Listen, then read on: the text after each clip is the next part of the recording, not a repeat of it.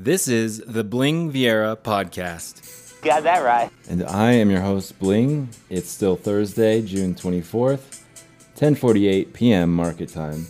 The S&P futures are at 4260, up about 5 points. Bitcoin is at 35,000 even. I had my second dose, as we all know, yesterday at Tu Brute, thank you. And my arm hurts today. And I was driving home this afternoon from just some basic errands.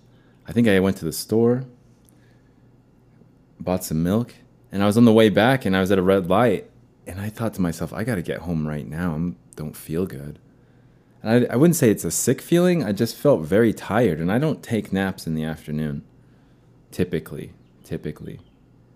And I took a nap today. I got home and I just was lying down, and I woke up a few hours later and I was like, I don't know about this. Is this from the vaccine, or did I overdo it again?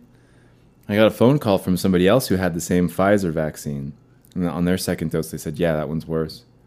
They said, your second dose is worse. You might have to wait like 2 or 3 days. And I was like, really? Because I didn't feel the best this afternoon. It came out of nowhere, too.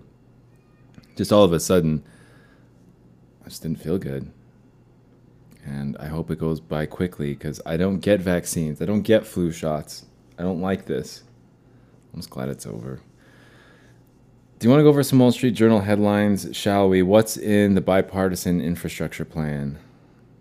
A core bipartisan group of 10 senators reached a deal with the White House on Thursday to spend $973 billion over 5 years and $1.2 trillion if continued over 8 years on a package that would fund improvements to roads, bridges, transit, airport, and enhanced infrastructure for broadband, water, and electric vehicles.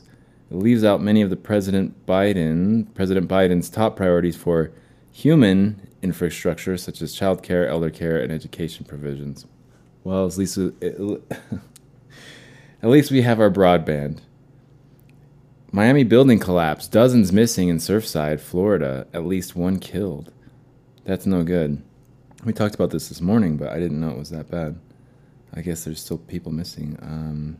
For at least 99 people who are unaccounted for after part of the condo tower in the Miami area beachfront town collapsed early Thursday. I know that half of it's gone. Or no, a big chunk of it is gone. It doesn't look good. It actually kind of reminded me, when I first saw it, I was like, is that the Oklahoma City building? Environmental investing frenzy stretches meaning of green. A seabed miner is positioning itself as an ecological crusader with a planned $2.9 billion valuation, even as oceanographers warn of ruined habitats. S&P 500 sets record after spending accord. Stocks climbed with the Nasdaq and S&P 500 closing at fresh records. Tesla shares rallied and Bitcoin inched higher. I think that's all I have. Besides, oh no, that's not all I have. I wanted to talk about, one, the vaccine. I already talked about that. And 2, Korean drama. So K-pop, everyone knows, they're making great music.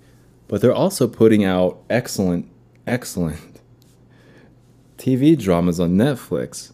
I watched Nevertheless today. It's brand new on Netflix. The content of it, but if you're trying to learn Korean, and if you like good, like, just good old-fashioned drama, man, you can't beat it. Nevertheless, I'm already a fan of Hospital Playlists. Koreans are doing good things. Take care, guys. This is the Bling Vieira podcast.